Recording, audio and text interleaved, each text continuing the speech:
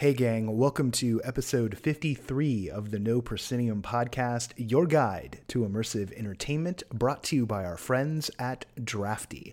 I'm your host, Noah Nelson. Coming to you this week from Los Angeles, I'll be talking with Ruth McKee, who is the writer of In Case of Emergency. That's the show that Chalk Repertory Theater is doing right now in LA. I got to check it out last year at the Without Walls Festival, but it is touring Los Angeles right now. More on that in a moment, but first, let's talk about our friends at Drafty. Mentioned just a second ago, this month, all of No Proscenium. I'm talking your newsletters, I'm talking this show, and, you know, from a certain point of view, the reviews I've been putting out. All of that stuff is being sponsored by our real friends at Drafty. People like to say they're our friends. No, they're our friends. They really are. I'm serious. You go back a couple episodes and listen, you'll see. I talked about it for a long time, but I just want to tell you about Drafty right now. Drafty is a computer-aided design app built from the ground up for the unique needs of theatrical designers, assistants, and technicians by an actual theatrical designer. Lighting, sound, and projection design are all supported at prices that strike fear into the hearts of the big CAD programs. Find out if Drafty can help you work your magic at drafty-app.com. And again, thanks, Lucas. All right, let's do them news and notes, shall we? Like theater news, because let's not talk about real news. You know what week it is. Oh yeah. This is a very dance-centric one. I just want to point that out. I don't know how it happened. It's the time. It's summer. It's time to dance. There's a dance party in LA. I wasn't even going to do this one. I'll start with LA. Sure, why not? There's a dance party in LA this Saturday night. There's two dance things this Saturday night. It's called Bambi, a sad girl dance party. I put it in the newsletter. I'll put the art happenings in sometimes when they sound strange enough. I'm probably not going to go because I'm so freaking booked up and fried, but maybe I'll sneak over. I don't know. Or you tell me. Tell me about it. Let me know when you guys go to this stuff. I want to hear. I can't get to everything anymore, so please tell me about that. Also here in LA, I believe on Saturday night, Heidi Duckler Dance Theater's Night Market. They're down at the Central Produce Market. It's the stories of the people who work there and the chefs who come through, and there's artists. It's one night only. It's $10. It's a great chance to go check out Heidi Duckler Dance Theater's work in a really, really unique space. So if you like the unique spaces, this is a good one for that. Let's go over to New York City, also talking dance. They put these up in the latest one. There's a whole bunch of new stuff, but I want to focus on, there's one piece called Ephemera, and there's another called Ghost Card. Both are dance pieces. I think both are like in public as well. I know Ghost Card is. I think Ephemera might be probably wrong. I'm wrong about most things. Let's just admit that right off the bat. No matter what people try and tell me, I know the truth. I'm wrong. And I'm probably wrong about Ephemera. Check those out in the newsletter. Finally, let's bring some fun news here. Over a show that appeared in last year's Orlando Fringe, The Republic. The people who made that, they've got their new show just about ready to be up and running. They're calling it When Shadows Fall. They build this as a real-life video game and a, quote, groundbreaking first-person experience, unquote. So that means they're not afraid of setting the bar high there, because we into the groundbreaking. But, all right, you gonna do that? You gonna do that? I'm gonna send someone. I know who I'm sending. And we'll find out. We'll find out. But there is this real BioShock vibe to what they're doing. And we did do a review of The Republic last year. You can go look it up. I'm sending the same reviewer back. And I'm hoping that the notes were absorbed, if you know what I mean. That's really pretentious of me to say, but I'm a pretentious kind of guy, so I'm just going to say it. I'm hoping that the stuff that Cindy was looking for, that her issues were addressed, because I want this thing to be awesome. I want an excuse to go to Orlando that isn't just the fact that I really want to go back to Disney World and probably go on the Harry Potter stuff over there and compare it to the Harry Potter stuff over here. But it's probably not going to happen for 2 years because I'm not made of money. And that means this show needs to run for 2 years. So it better be good. Okay. I'm going to let that stand. I'm not changing that. But something I might change is, we keep on getting, and I even talk about this in this episode, we keep on getting news about cabaret shows that are billing themselves as immersive. And as we all know, I like cabaret, but I don't find it particularly immersive. There'll be the environmental stagings and whatnot. But there's a venue opening in Los Angeles. I think I'm going to sneak over to the preview. I'm going to pay. I'm going to check it out. They're billing it that way. They did not invite me, so I'll be trespassing, as it were, bringing our issues to their door. And I think I'm going to check it out. And it might wind up being really good. I hope it's really good as a cabaret show. And I'm even hoping that it might really be immersive. And I am looking at stuff like, the Great Comet show in New York. And a lot of these shows that are mixing this world with our world a little bit, meaning the actual immersive world. And here's what I want to know. I want to know from you guys and gals and those who don't identify either way. I want to know if you would be interested in that sort of stuff being in the fun nights out section of the newsletter.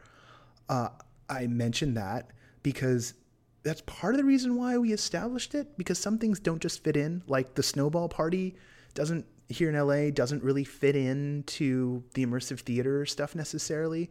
And Boanna Novik's Blind Date Experience is an improv show that's site specific. It's a fun night out, but it's not necessarily like this is the work. So we have a populist entertainment side to us. We do. I enjoy things. It's hard to believe. No, it's not hard to believe. I enjoy things too much. I enjoy a lot of stuff. What I want to know is do all of you enjoy it? If you do, holler at us in all the different ways. If you feel strongly that you don't want that stuff cluttering up the newsletter, that's the other side of my personality, let me know as well. If you don't care either way, stay silent. We know how that works out. Okay, that's that. I'm recording this on June 24th.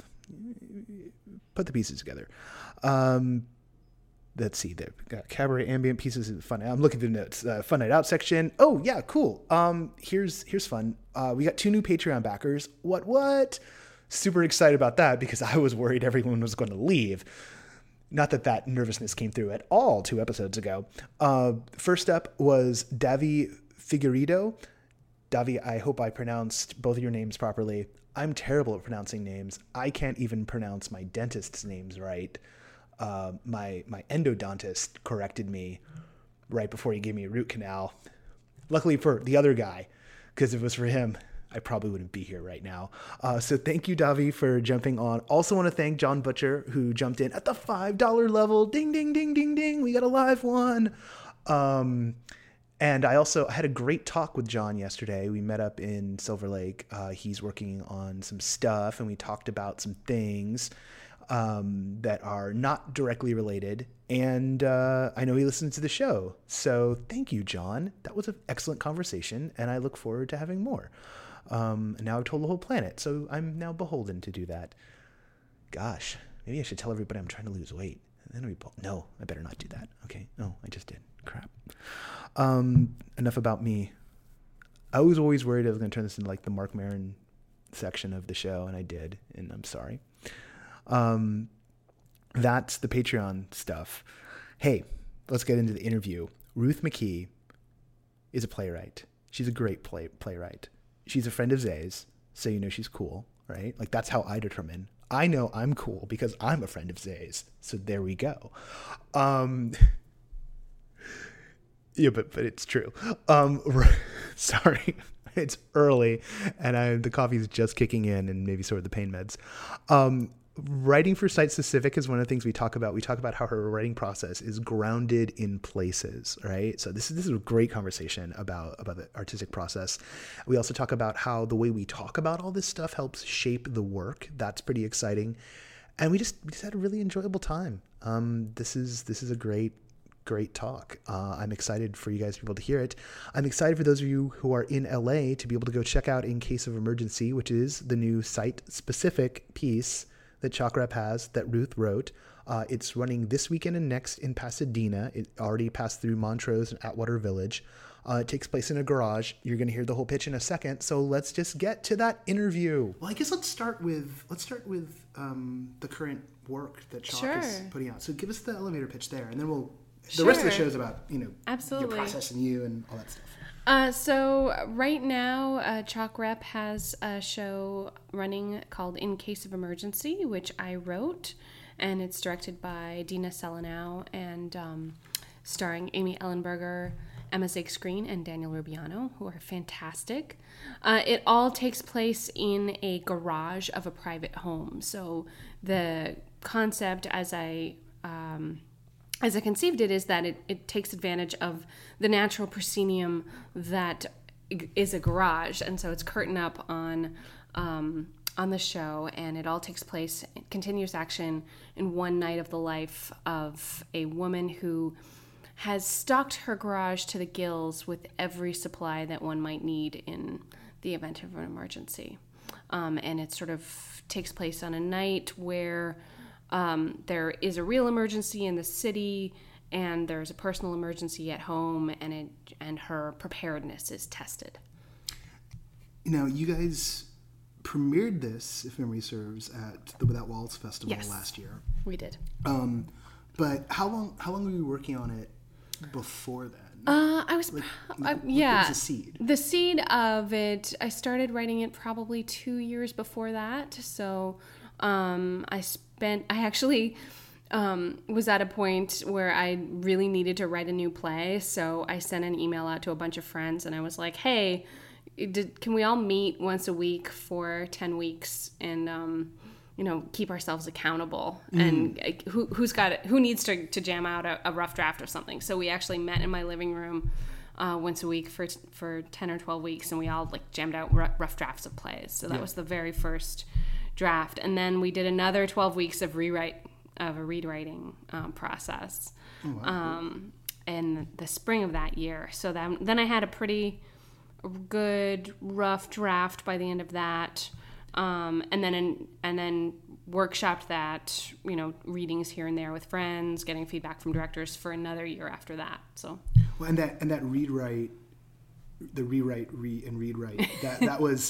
that was not just you, but everybody in the group was doing their own pieces. Okay, yeah. We all it was a fantastic group of writers, and we all.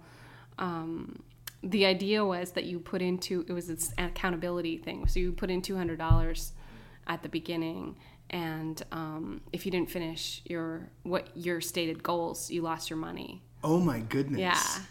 Money. Oh wow. Yeah. That ante. Wow. So we all put our money into this jar, and the jar was sitting there every week, and it was like, if you don't. Did it just get divided up amongst everyone else? Yeah, who finished? Yeah. But but someone could start gaming that system, right? It was a loose agreement among friends, and we did end up not taking anyone's money, but. Right. And just letting everyone have their money back. But I could see someone being greedy though, and finding ways to okay, could you watch my kids? And oh yeah, you need to. So just calling up emergencies. No. We decided that the leftover money would go towards snacks. Oh okay. Yeah, if anyone lost it, not you got to pocket everyone's money. The difference. Although there's a play in that right there, right? Yeah. There's some darkness. It's funny that God, for some reason, that makes me think of. I can't remember. There's a technical term for it, but when I was reading Roy Choi, who's the Kogi truck guy, and he was talking about the way his parents started their family restaurant. There's a thing in the Korean community where everyone puts into a pot of money, and then the community as a whole decides okay, we're gonna bankroll invest you. In this, yeah, and so it makes a lot of sense. It's it's smarter than the lottery, by far, and it's in some. And I think there's a lot of traditional communities, that have that. And it's one of the things that's sort of broken down in America, this idea of communal risk, but also shared investment. Right. This was more based on like, there are those, there are all kinds of apps you can sign on where you're like, if you don't complete your writing goal, then, a donation automatically gets sent to a candidate that you don't agree with or something like that. Yeah. Oh my God. Yeah. Wow. Wow. So it's more dealing with that kind of like, I need to look into those apps. Yeah. Because famously, I for job reasons, I don't talk politics publicly. But like, let me tell you, that would be very effective with me. Yeah. Like, wait, who gets 50? Oh my God. Yeah. 500 words. 500 words a day. 500 words a day. 1,000 words a day. 10,000 words a day. Fine. 5 novels in a week. Let's do this. But like so that was the process. Yeah. And that was basically a framework that I set up for myself because I knew I needed to write a new play and I knew I needed a support system for it to get my draft done. So why this idea? Why the emergency as a theme? Well, I had been thinking a lot about, I'm not a very anxious person, which is rare for a creative person. I think many of the people that I interact with on a daily basis are very anxious. I'd say that's fair. That's fair. Yeah. So I wanted to explore that, and I was sort of, the question about myself is why am I not anxious? Why don't I worry more? And heading down into exploring myself about like, well, what does that come from? And I think it comes from, I grew up overseas, spent a good chunk of my childhood in Bangladesh and in Kenya. I was surrounded by, horrible things happening, and so my level of expectation for things going well, I think, is not as high as the average American. My level of expectation that like things will, and my parents were very, very open about like how awful the world was, and that as a young child, I was sure we were going to be destroyed in a nuclear holocaust, and so it's like now I think we kind of all were right. That trauma stays. Just like you talk about the boom, like 15 things fired off all at once. Right. Most of them look like mushroom clouds. So we have in the play, it's really the exploration of the relationship between two sisters, one of who had a shared event. Their mother was killed in a car crash when they were younger, and the older sister was not there. And the older sister has become this incredibly anxious person who's trying to control everything in her environment. And the younger sister was there and already had the worst possible thing happen to her. Yeah. And she, so she has a completely different approach to life, and where she's just like, you know what? I don't need to be prepared. If things are going to go bad any second, everything's going to fall apart. So why bother? Yeah. Why bother preparing? I'm just going to like wander through my life. Yeah. And they're both wrong and they're both right. And it's, it's really about that exploring. I was really interested in exploring what is the function of anxiety in our society and in ourselves, like in our lives. Is it useful? Is anxiety, is worrying useful? I mean, ultimately, that's the question the play asks. Yeah, I mean, it's relevant to my life for certain. It's like, because it's funny. It's like certain kinds of that anxiety around. I think the reason why I don't get worked up about terrorism in the same way as some other folks is I think because of growing up under the threat of, when you're a child, children in the 80s probably, I don't know, I think we're about the same age. We're roughly the same age. Growing up with the idea of like, oh, it's the day after, and Red Dawn, and like nukes are gonna fall, and like you're 6 years old and they're giving you duck and cover drills, and then if you're Californian on top of that, you're getting earthquake drills, and basically you're told you're gonna either die in a fiery nuclear holocaust or the earth is gonna open up and swallow you and take you down, and so So political violence at a war scale and great disasters don't faze me. It's like, if I die in the big one, I die in the big one. I was born in California. That's my birthright. It'll be an honor. And if the nukes come, okay, I processed that trauma a long time ago. I feel like I let that go at the fall of the Soviet Union. Yeah. You know, maybe ratchets up a little bit more with Putin being the weirdo that he is. That I'm comfortable saying. But the other stuff, it just feels, I don't know, like I don't get anxious about that. I get anxious about the personal. Yes, exactly. And so the character in the play, Meredith, who's the anxious one and who's the prepper and has filled her garage full of stuff, she's very, you know, she has this global thing, but as we sort of peel back the layers of what's going on, it is a personal thing. Yeah. It is an attempt to keep her sister safe, and ultimately that is the thing that she's trying to do. Is like her mother died, her sister almost died. She feels like she should have been there. So this is all really for her sister. So that's sort of, I've revealed all the points of the play, but that's you've broken it all down. It's true. I guess there's a spoiler warning. It's still it's still great to see. Yeah, talking about the emotional journey of the play. There's still a lot of plot stuff that happens that I haven't talked about. Yeah, no, there's a lot of fun, and I can imagine. Have you guys changed it at all since San Diego? Yeah, we have. The big thing I learned in San Diego was that it was a little too long, so I'd made some pretty major cuts. And that was, you know, it was 100 degrees in San Diego that weekend. It was crazy hot out.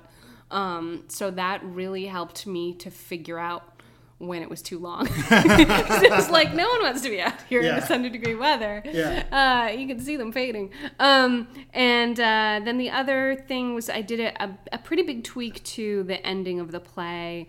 There was sort of a character moment which never quite worked. That sort of without creating a spoiler, I finessed and I think works better now. So cool. Yeah. Very, very cool. Let's talk about working site specific. Now I think I've told you this before, and I may have mentioned it on the show before once, but I've never mentioned it on the show before to you, which is that in as much as going to New York and seeing the immersive pieces there led to the newsletter and led to everything else, it was seeing the piece you wrote that took place at I think at the Page, or at the Natural History Museum, the one about the mural. Yeah, that was at the Page. At the Page. The mural. But weirdly enough, I saw it up at the Black Box at CalArts because of Sissa, because I was visiting Zay, you know, our mutual friend and the co-host of the show, and it was at that point that. I mean, I was able to imagine what it would look like there, even though it was like taken out of the context. And I was like, oh, site-specific is a thing that people do in theater and not just in dance. And like, this is it. And I started like imagining like what it would be like. And I was like, oh. And I was impressed with that one at like how well it worked out of the context. I was like, that was a solid piece of work because it's still working even outside the context. Yeah. But then I was able to imagine what it would have been like to have been in the actual space with the thing itself. Yeah. So this is all a preamble to one saying, like, in some ways, this is all your fault. Much as like it is all Zay's fault, because it wouldn't have been up there.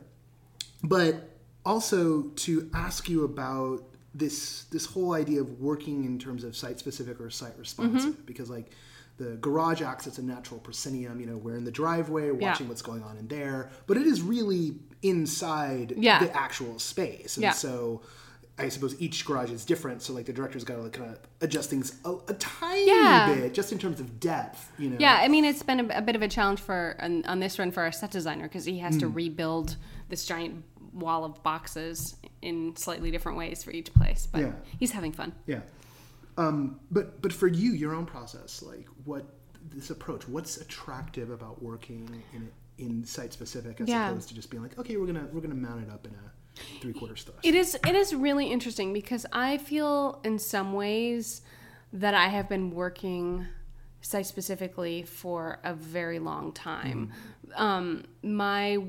The reason that, Chalk has produced so many of my pieces, and that that my work works so well in this form, if I do say so myself, is that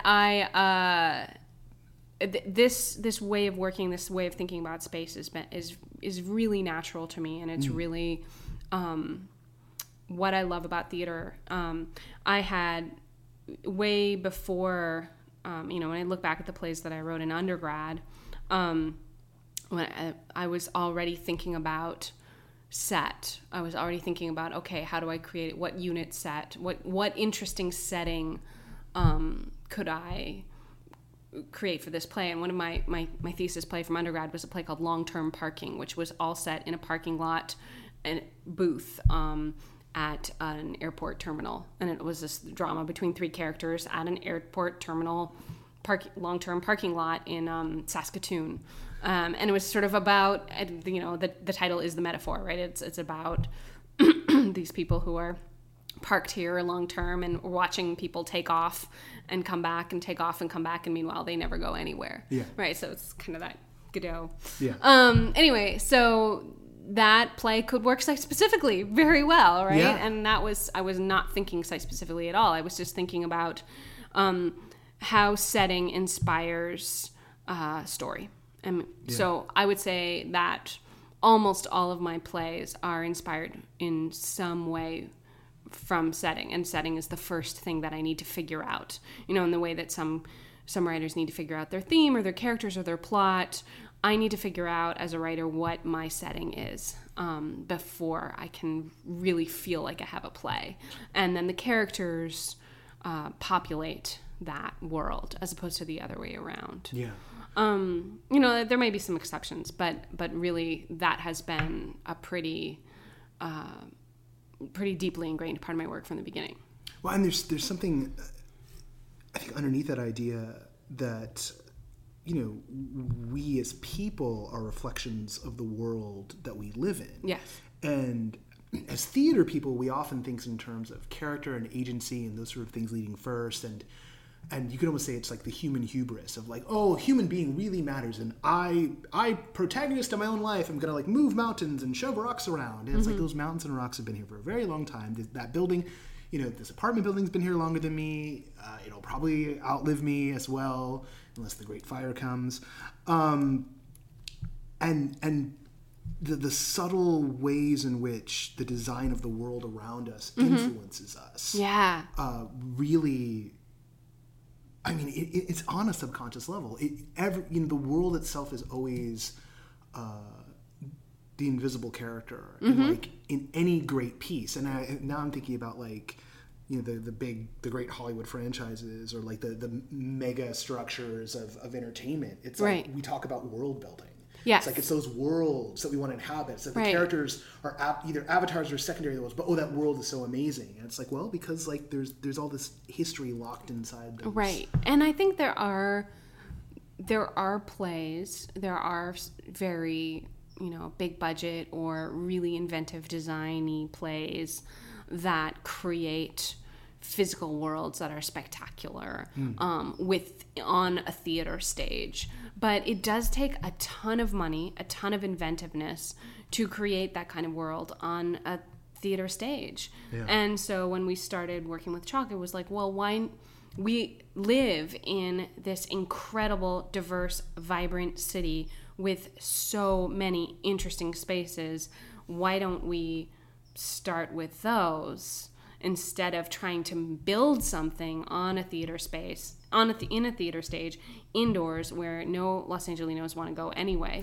Why not take advantage? And, to go back to the Tar Pits Museum as an example, I mean, the first time that I visited the Page Museum, I was like, this is just one of the most interesting, weird places in Los Angeles. I mean, they've got, it's a museum to 1977. Yeah. It is a museum to the Tar Pits themselves, but it is also, it has not been updated since it was built. So it's a museum to that time. Yeah. And that mural that I wrote the piece in front of, it was just, I mean, that mural really speaks to me as a piece of art on its own. It is so 1970s, and it says so much about like what we thought about evolution and the progress of humanity in the 70s. Yeah. So I mean, it's just a fantastic work, and so then to get to actually write a play about that mural in front of that mural, yeah, I'm exactly like you were saying before. Like you could take that short play outside of that space, but why not do it there? Yeah, yeah. So that one's a really great example. Mm-hmm. So when you guys went in, did everyone sort of like go about and pick which room they wanted to deal? Yeah, we basically divided the museum is kind of a circle, so we divided it into 5 quadrants, and we said, okay, you can have the evolution mural quadrant, or the tar puller experience quadrant, or the mastodon skeleton. There were three very, very successful plays in front of the dire wolf skull wall, which is another like iconic Tar Pits Museum place. And it's been, I gotta admit, even though I've been back here for like 6 years, I haven't been back since I was a kid. Yeah. My earliest Los Angeles memory was of that museum. Yeah. Like, so it's the Tar Pits. When you said the tar pole experience, like, oh, I remember that. Yeah. And I've walked around the outside, so like, and I've smelled the glory of the Tar Pits still. But yeah, like I haven't been back inside. This is making me want to go back inside. Yeah, it's really fascinating. It doesn't take long to explore it. Oh no, it's small. It's really small museum. I mean, when you're 5, it takes forever. Yeah, but they still have like the animatronic saber-tooth tiger. Not tiger. It's an animatronic saber-tooth cat that. They're very particular at the museum that it is not a tiger, it's a cat. That roars at you, and all that nice 70s stuff. Oh my god. Okay, yeah. All right, sold. Nothing else. I got to get back there. Yeah. So did you guys have to? I know with the Flash festivals, usually there's like multiple plays. So yeah. So everyone got to like pitch on what they wanted, or like exactly. Everyone just got what they wanted. Yeah, pretty much. We pick the playwrights first. For our Flash festivals, which we do every 2 years, we pick 15 playwrights. And the very first thing we do, we say, don't write a word before you've seen the space. And then we take them on a tour of the space. And then we ask them to, we tell them like these are the basic quadrants of the space. And then we, ask them to pick. And we do 5 plays a week for 3 weeks. So 3 people can pick each of the given spaces, right? So, and then we basically do it first come, first served. Oh, wow. So if somebody is late getting around can't make up their mind or misses the tour, they might get stuck with a space they didn't quite want. But usually there's a couple of playwrights who are like, give me anything. Yeah. Give me like they want the randomness. Yeah. And that randomness inspires something in them. So there's always a couple of people like that. And we challenges, deadlines, exactly. Strictures. Yeah. No, I know the type really well. When you approach the work that way, what is it that you're looking for in a space? When and it's because the Flash festivals are great in that you've got like, okay, we're reckoning with this building. Yeah. I'm wondering if part of what your process though is also like, all right, because I know Chalk like tries to find a space, tries to find spaces. Like they'll often pick a play and then like, okay, we have an idea to like, we want to do this in this kind of space. Yeah. But then there's always that game of like, okay, who's got a space we can do something in? Sure. And then can we match a play to that? Yeah. So when you're looking at a space as a playwright, what are you looking for? Well, as a playwright, I would say, writing a play takes writing the short plays. I have a different answer for Flash Festival versus In Case of Emergency. Okay, give me both. So for In Case of Emergency, what I was looking for when I started writing the play was, okay, I need to find a space that we don't yet have, but I know could find, right? Because it's like and for cheap or free. right? So it's like, okay, a garage. We have not done a play in a garage. People will probably lend us their garages. A lot of people have empty garages. I bet we can find one. So it's like it felt safe to write that play. Whereas, I could write a play that was set, in a, I'm trying to think, like in a cheese shop, and then never find a cheese shop to put it in, and then the play never gets done, right? So it's that, just as a random example. So it's like it takes a couple years to write the play. Over the course of those years, I hope to find the space at the same time. So I didn't want to get too specific about, or not too niche, of a space. Yeah. If a space were offered to me, and they said, okay, you can use this anytime, and I'm like, great. In 2 years, when my play is ready, can I still use that space? Then I might start writing the play. With the Flash festivals, what we're looking for is something pretty different, which is we're looking for a space that's big enough that can inspire many, many different plays, and that has multiple uses and multiple, and many that may have some public areas, and that doesn't just lend itself to the same idea over and over again. So, for example, 2 years ago we did last fall of 2014, we did the Flash Festival in 8th and Hope, the luxury high-rise downtown. Yeah. And then that one, we were like, well, first of all, they came to us, which was a miracle. We were looking for a space, and they appeared in my email inbox one day.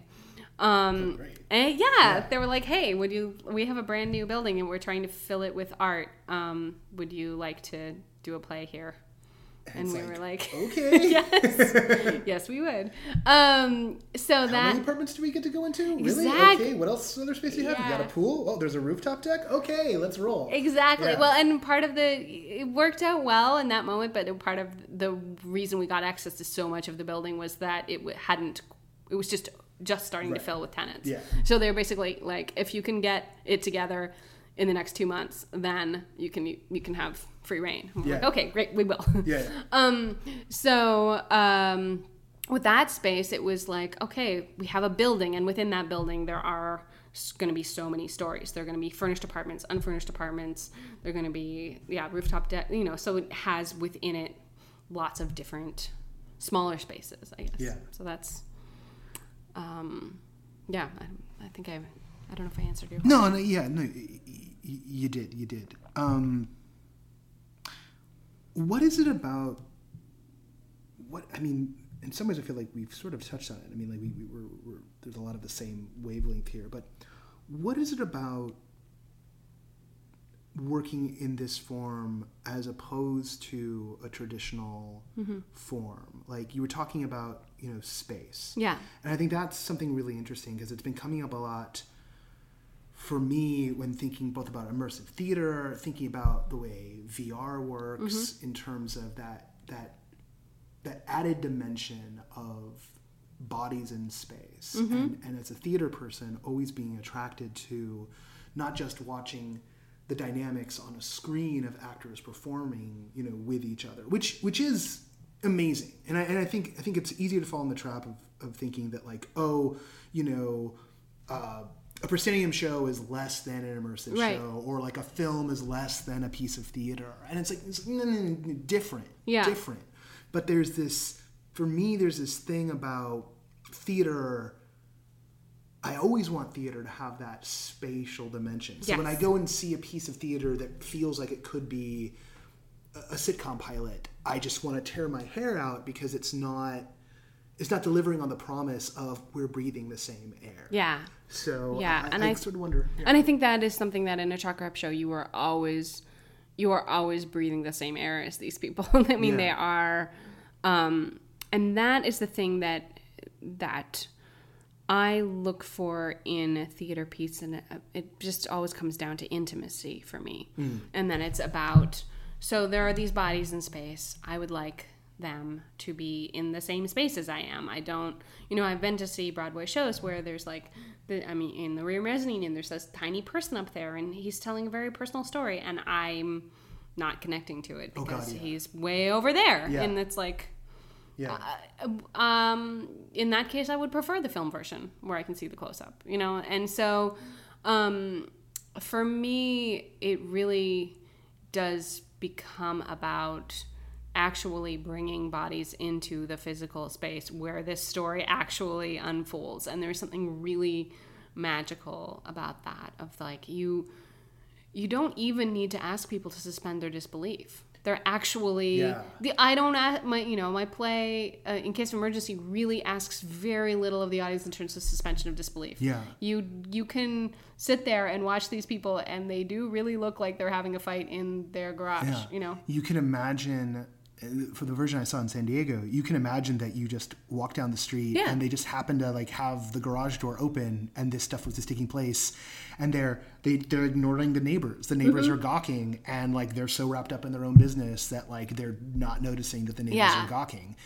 I've seen that kind of stuff in real life, so like, you know, it's easy to see. I saw a show last week that was site adaptive.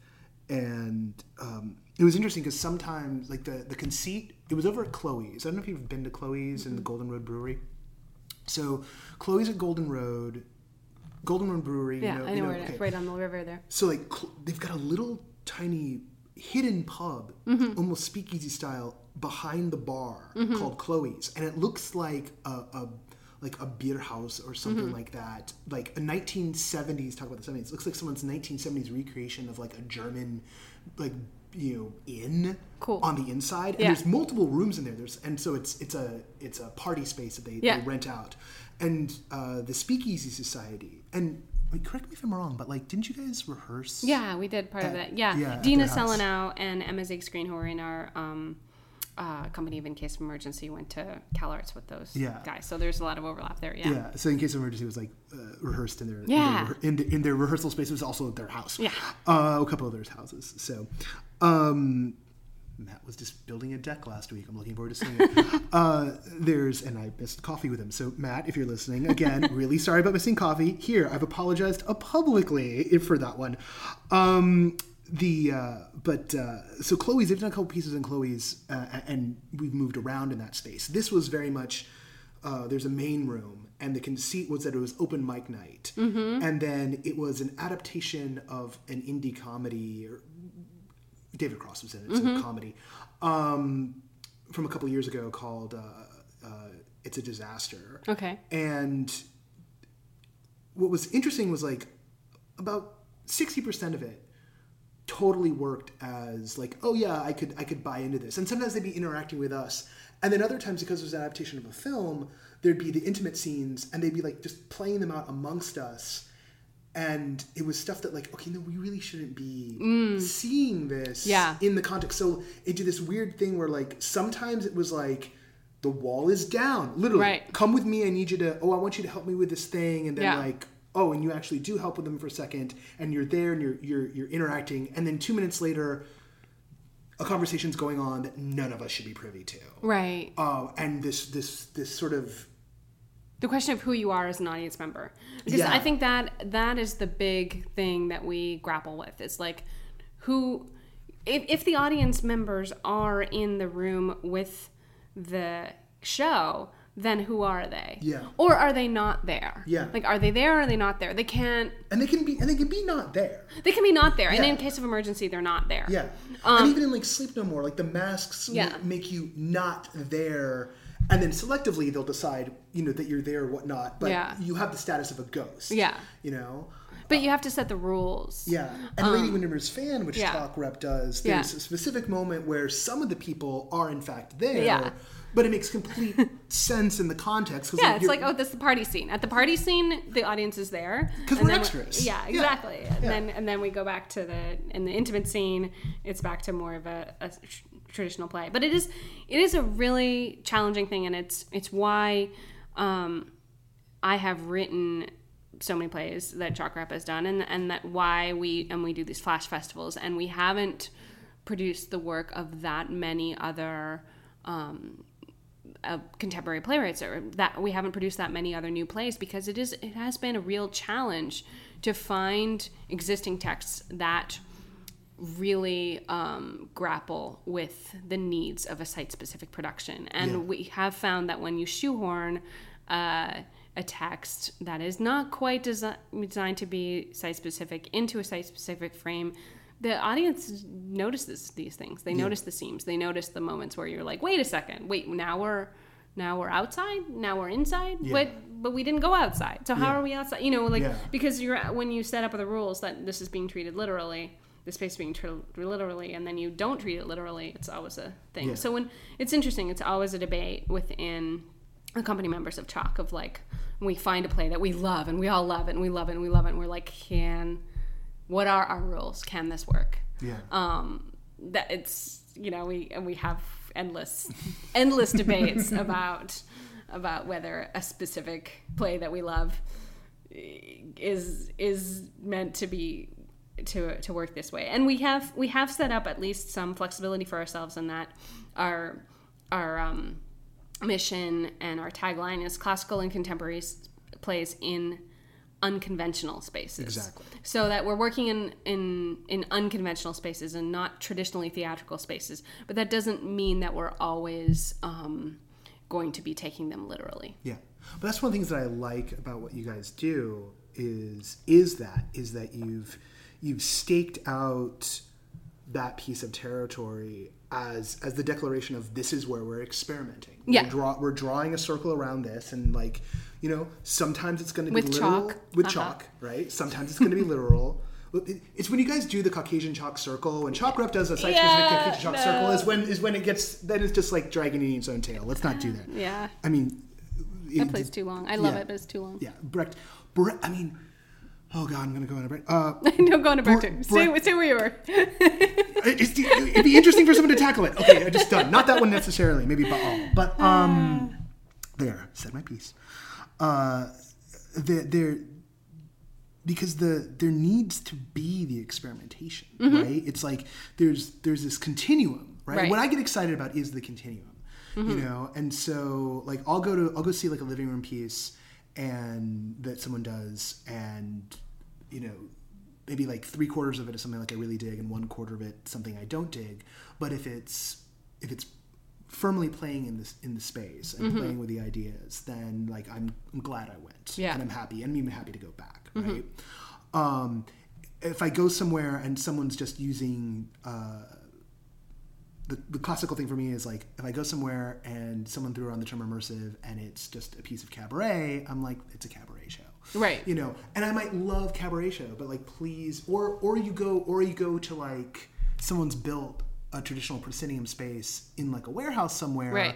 And maybe it's the most beautiful weird folk opera thing I might ever see, but you drop the I word or you even drop the site-specific word, and I'm like, but you could have stayed just in a black box. Right. You just happened to be using a carpet factory, a warehouse, right? Yeah. It's the plasticity of how is the space informing the action? What's the audience's relationship to the action? Yeah. How are these bodies in space communicating with each other, with the space, and with us? And that's exactly the question that we ask ourselves when we're looking for a space. It's like, if not literal, if not a literal space for the play, then how is the play? What are the metaphorical implications, and what are the thematic implications of putting this play in this space? What are the larger resonances that it creates? Yeah.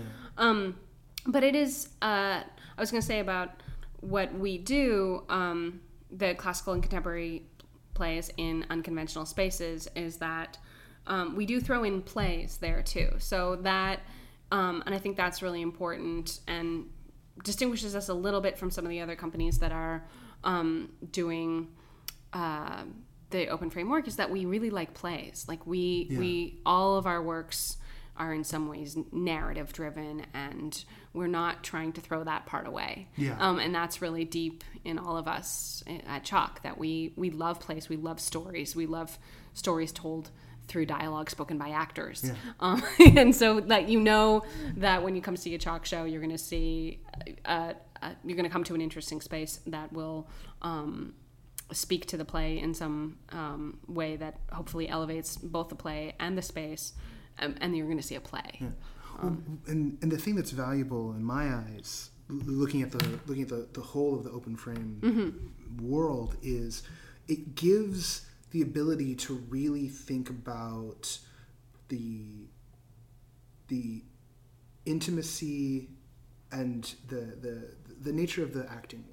You know, like, that's right, striking this balance between a naturalistic theater work or even a non-naturalistic tone. The one I saw a piece recently, it wasn't you guys, but I saw a piece recently that didn't manage. It was Cowboy Cologne, which is the HelloFresh theater folks over in Culver. They were in the Bay Area, and I think in Philadelphia or Pittsburgh, I can't remember right now, East Coast, Pennsylvania, for certain. All those P words. Sorry, guys.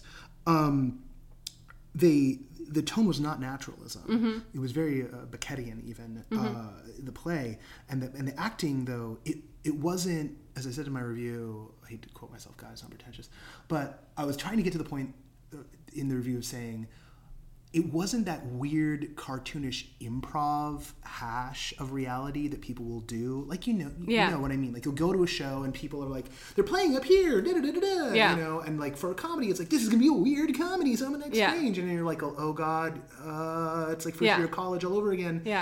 And it was still weird and not natural, but the staging was natural enough. But in the performing, just hit this weird kind of tone. And I was like, oh, this is great, because it's this needle drop that I've never seen before. But I think back to the Chalk Rep show production of Fool for Love, and just how goddamn intense that piece is. Because we are trapped in the room, and it lends itself so well. It's set in a motel room, and and I've seen that done in like small black box theaters, but it was like a step tighter in, and that's so thrilling to see folks who have the theater training but who are working in film and television, and they can bring that level of focus and the intimacy of if I had shoved a camera in their face, and yet their whole being is engaged. And when I go see your guys' work and it's firing on all those cylinders that way, like, I sit there going like, oh god, this is what VR cinema has to be. Yes, that's right. It's what it has to be. There's no choice. It's got to be like that. It needs to feel like that's a human being having a real moment in space 5 feet away from me. And like, they're just open to me. Like, they don't need to acknowledge me, but they are emotionally available to me in a totally true way. And it's only by virtue of me not being engaged in the scene with my own agenda that I'm able to see what's really going on. Right? If I was in the scene with my own agenda, I'd be interpreting it. But my distance gives me that skeleton key. And it's not edited. So, like, if I want to, like, track back and just what's Vanya doing, for instance, you know, like in Uncle Vanya, I can just focus on what Vanya's doing. I can just focus. And that's the advantage of theater, you know, is that I'm my own editor. And of VR cinema, probably. Absolutely. Absolutely. And so that level of work that you guys get into, I think is invaluable. And like, I wish more people were paying attention on that side of things. Sorry, sometimes I'm like overly I feel like overly positive. It's like my job is good. I ripped into some stuff recently, so that's fine. Like, I had my one angry review of the year. That's okay. It's good that you're such a cheerleader for this whole community, and you were going back to definitions that you were talking about a couple minutes ago, that I found your definitions incredibly helpful. The ones that you put on the website where it was like, oh, here, this is what immersive theater is. This is what, you know, clockwork, like all these terms. And I was like, oh, yay. Oh, someone made definitions. And now we can talk to each other. I'm like, within our company, we talk, and it's like, okay, well, but no, this is what site responsive is, and this is what site specific is. So what are we, you know? So it's really, oh my God, it's been really helpful. That's good to know. Like, because people don't know what these terms mean, and they throw them around. Marketing people love to throw them around. Yes, marketing people love all of these terms because they sound really cool and outside, and all of them mean that you're outside of the box in some way, Right. but in what way? Yeah. And there are specific ways. And immersive, and I've watched people, with the key I word itself. I've seen people argue. I've seen straight play people argue, well, all the work I do is immersive because it's emotionally engaging. What you're talking about is interactive. And I sit there and go like, no, interactive means that the audience has actual agency beyond moving the camera. Yeah. Immersive means it's 360. It's all freaking around me. Right. And there is something about the interiority of it. Yeah. But like, look, I was just getting into an argument with some folks online about VR. Argument. Some people were being like really harsh. And my instinct, I have a very Clintonian instinct to find consensus, right? Coming from the 90s, like consensus. Let's find consensus here. Mm-hmm. Bill Clinton, Clintonian. My interest in doing that definitional work was sort of one, I observed the transmedia world, which is, for those, a lot of you know, for those who don't know, it's just like how to tell stories across multiple platforms, or an alternate definition is how to take a bunch of stories that take place on different platforms and wheel them into one grander whole. And people in that community will argue endlessly about those two things and fight each other to the death, and I've watched friendships break apart of it. And I came out of that community as a journalist and as an observer and as a community organizer in there, sliding farther and farther into this, which felt more and more like coming back to my first love. And my degree, and saying, I'm not going to let that happen here. And it's pretentious of me to stand and be like, oh, no, stake in the ground, immersive is this. I'm going to make definitions. Yeah. I'm not going to let them argue. I'm going to like put it, and you can argue with me, but I will find some way to like bend it back on you. But it's this needed sense of that idea that like what's within, and the way like a novel can connect to that, a song can connect to that. All those things is true. Like each form has its particular skill set.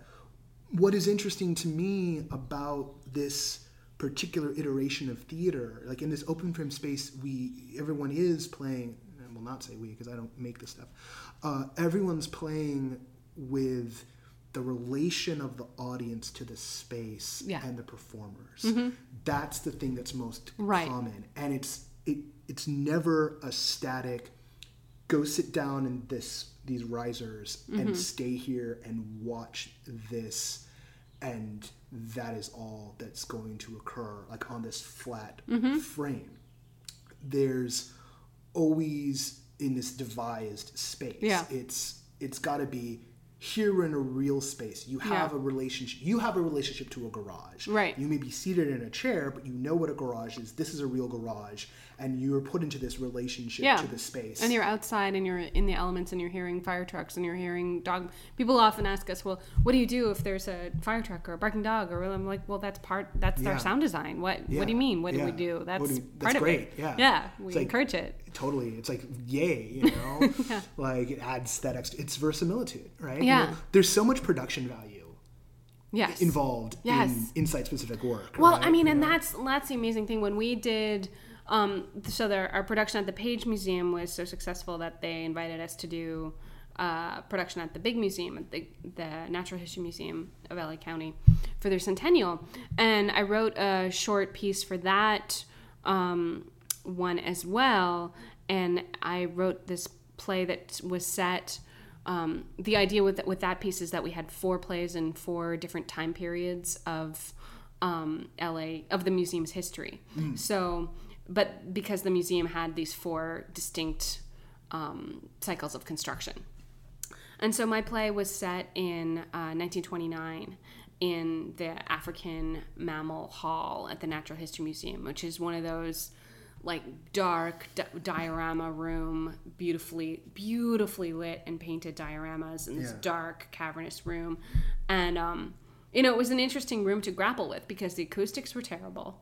So you had to pick a small area and bring the audience up close, even though you have this giant room, and you would think, oh, I'm going to use all of this. It's like, well, no, you have to get the audience really close to the actors so they can hear them. Yeah. And then, but so I picked one diorama to be the backdrop for this conversation between two scientists who had worked at the museum in the 1920s, and I based it on a real relationship and a real some real people, and I just, watching that play, watching that every night, it was just like I could never in my wildest dreams have a set this beautiful. Yeah. Like there's no amount of fundraising that could ever have created a set this beautiful. These are the actual original 1920s dioramas. Yeah. And we were performing in front of them. Yeah. And there's something that, it was a good play. I like that. I like the play I wrote. But there's something that just naturally elevating of the entire experience when you have that happening. Here are these actors playing people who built dioramas like this, talking about the dioramas. Yeah. And here's the actual diorama, not a replica of it. Well, that's when you get into like the anal retentive version of site specific. Right. Like this is a play about this space, about the people who are here, like very specific. Like it belongs. It's almost like having a time machine or like a ghost viewer. I mean, on a personal level, that is the aspect of the work that I've done with Chalk over the past 8 years that has really gotten me excited. Is the ways that I've been able to learn about LA history and write about specific, or start thinking about specific characters and specific places and really unfolding their stories. That just for me personally, that's where I've gotten, like, it really fires me up. Fantastic. I would love to keep talking, but you've got to get to a reading of a play that Chalk Rep is putting on this afternoon. Yes. Yeah. So we're going to let you go. Thank you. And this is fantastic. Yeah. All right. Once again, want to thank Ruth McKee for being our guest on the show here today. To find In Case of Emergency and check out the work that Chalk Rep does, go to chalkrep.com. And again, thanks to John Butcher and Davi Figueredo. I got that right. For being our Patreon backers. It embarrasses me if I'm pre-embarrassed. I'm sure I butchered that. So I'm sorry. You guys mean so much. You really do. Like, I see the note come up in the inbox and I'm like, oh my God, someone likes us. It keeps us going. It does. Not just financially, but emotionally as well. And some weeks that's really required. All right. So big thanks to you guys. Thanks to all the Patreon backers. You guys are the best. You believe in us. You really, really believe in us. That I just said that. It's my brain's not working yet. I am doing this in the morning as opposed to doing it at night, which is the smarter way to do it. But I was watching Twitter results from the whole England thing instead. So, big also thanks to Lucas. I'm a mess. Lucas Kresh, who is the mastermind of Drafty. Drafty is for you if you are designing lighting or projection or sound and you want a tool that's just focused on that. It is really cool. Lucas is one of us. We're one of him. We're all one is what I'm trying to say. It's like the matrix of leadership in Transformers. And you open that sucker up and inside where the crystals and all the powers that destroy Unicron are supposed to be, you find drafty-app.com. All right. I don't think he was expecting that to be one of the bumpers. I'm probably going to get a note. Hey, you want to tell me that I need to pull it together before I do this show? Well, you can tell me at noproscenium.com, where you find links to everything, including our Twitter at #NoProscenium, hashtag Nelson Pull It Together, at Noah J. Nelson, hashtag No Really Pull It Together. Can't even say pull it together right. Or you can email us at no_proscenium@outlook.com. No need for hashtags, because who hashtags their emails? This guy. Actually, I used to, but that's another story. Patreon, all those Patreon backers. You want to be one? You want to be thanked on the show? You want to hear your name get butchered by a madman? Great. You go to patreon.com/noproscenium. You can also write a little note saying, do not spend my money on coffee. That's probably a good idea. And then if you want to read the reviews, and we've been reviewing lately. new baby we've been reviewing lately, medium.com/no-persinium. That's where you find the latest review stuff. Hey, there's shows coming. And you know what happens when there's shows? I go to them. And if you go to them too, well then, I'll see you at the show.